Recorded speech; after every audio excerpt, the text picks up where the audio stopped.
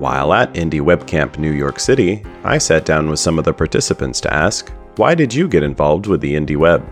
My name is Emma Hodge. My website is emmahodge.org. I did not have a website and did not know how to make one. I met Tantek at a party and he was like, hey, I'm hosting this thing tomorrow.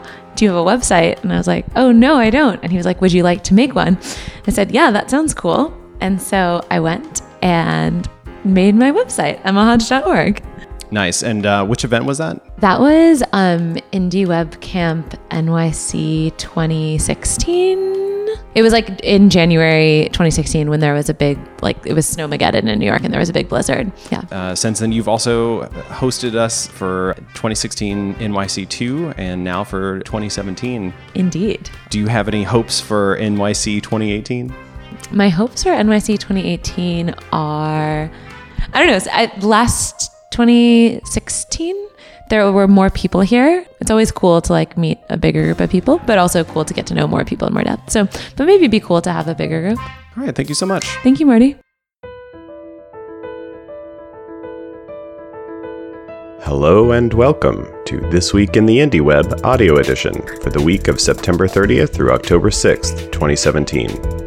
This Week in the Indie Web is a weekly digest of activities in the Indie Web community at indieweb.org. It contains recent and upcoming events, posts from Indie News, and a summary of wiki edits. This Week in the Indie Web is sent out on Fridays at 2 p.m. Pacific Time, with this audio edition appearing the following day. You can find the web edition of This Week in the Indie Web, including all links and an archive of all past editions, at indieweb.org/this-week. Events. Homebrew Website Club is a bi-weekly meetup of people passionate about or interested in creating, improving, building, and designing their own website. Most meetings take place every other Wednesday from 6:30 p.m. to 7:30 p.m., with an optional quiet writing hour from 5:30 p.m. to 6:30 p.m. beforehand. Homebrew Website Club met on October 4th in Nuremberg, Dinslaken, Brighton, London, Baltimore, Frederick, San Francisco, and Portland.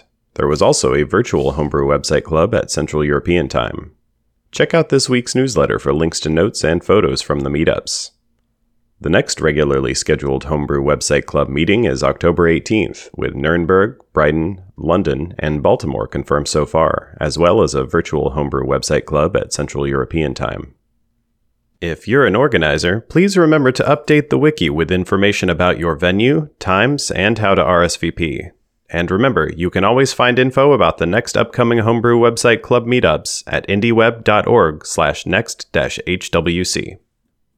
Interested in starting a Homebrew Website Club in your city?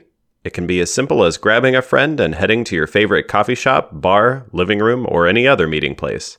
You can find plenty of information about Homebrew Website Club, including tips for how to organize your own, at indieweb.org/HWC. There were 2 Indie Web Camps last weekend, including the first Indie Web Camp Istanbul and the 5th Indie Web Camp New York City. You can find photos, notes, and videos on the wiki. Check out indieweb.org/2017/Istanbul and indieweb.org/2017/NYC. Registration is open for Indie Web Camp Berlin, which will take place November 4th and 5th at Contentful GmbH in Berlin, Germany. Learn more and register now at indieweb.org/2017/Berlin. And planning is in progress for Indie Web Camp Austin, scheduled to take place December 9th and 10th. Learn more and help out at indieweb.org/2017/Austin. All Indie Web events follow the Indie Web Code of Conduct, which can be found at indieweb.org/COC. And all Indie Web events are volunteer-run, so if you are interested in helping organize, getting the word out, finding sponsors, and more, let us know in the chat at chat.indieweb.org. A couple of Indie Web-related events are also coming up. Indie Web community member Jeremy Keith of Adactio.com will be giving a talk on the building blocks of the Indie Web at the View Source Conference in London on October 27th. And Indie Web community member Callum Ryan of CallumRyan.com will be giving a talk introducing the Indie Web movement at MozFest London on October 28th.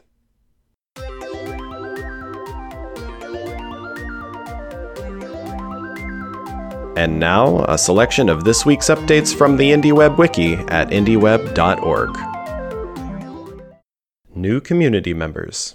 A new user page was created for Keith J. Grant at keithjgrant.com. Keith is the author of OmniBear, a browser extension for creating indie replies, likes, and more via Micropub. He also recently gave a talk titled The Decentralized Social Web, which introduces several indie web building blocks. If you haven't already, now is a good time to create your own user page. It's a great way to introduce yourself to the indie web community and to collect the things that you are working on or want to work on for your personal website. For more details, visit indieweb.org/wikifying. Services and organizations. A new page was created for Blot at blot.im, an open-source blogging platform that uses Dropbox to store your content.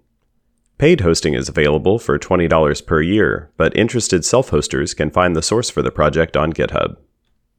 The Posts About the Indie web page was updated with a link to a post by Samir Vasta at inthemargins.ca titled Taking Back Control Over My Content.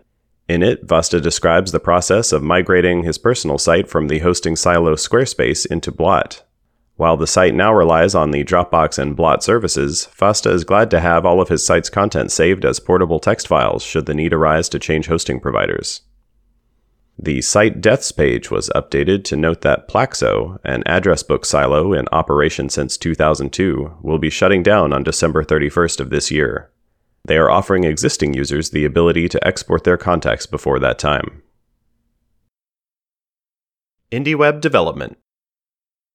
A new page was created for Overland, an iOS app for location tracking that can send its data to a custom server. Overland's creator, Aaron Parecki, uses Overland to send his location to his website, allowing him to track his travel, automatically display his current time and weather, and more. The Micropub clients page was updated with new info about photo.posterchild.com, a Micropub client from Grant Richmond at grant.codes. The web-based service allows the posting of multiple photos to your site via Micropub, as well as a somewhat experimental gallery post, which collects the individual photo posts together using some new Micropub attributes. And finally, the Jekyll page was updated to note that the changes to add microformats 2 markup to Jekyll's default Minima theme, proposed by IndieWeb community member Barry Frost, have been approved and are waiting to be merged into a future release of the static site generator. That's going to do it for this week. Thank you for listening. This English version of This Week in the Indie Web audio edition was read and produced by Marty McGuire. If you have suggestions for improving this audio edition of the newsletter, please feel free to contact Marty in the Indie Web chat. This Week in the Indie Web and the Indie News services are provided by Aaron Parecki. Music for this episode included the tracks Day 85 Suit, Day 48 Glitch, Day 49 Floating, Day 9, and Day 11 of Aaron Parecki's 100 Days of Music project. Find out more at 100.aaronparecki.com. Learn more about the IndieWeb at indieweb.org and join the discussion via Slack, IRC, or the web at chat.indieweb.org.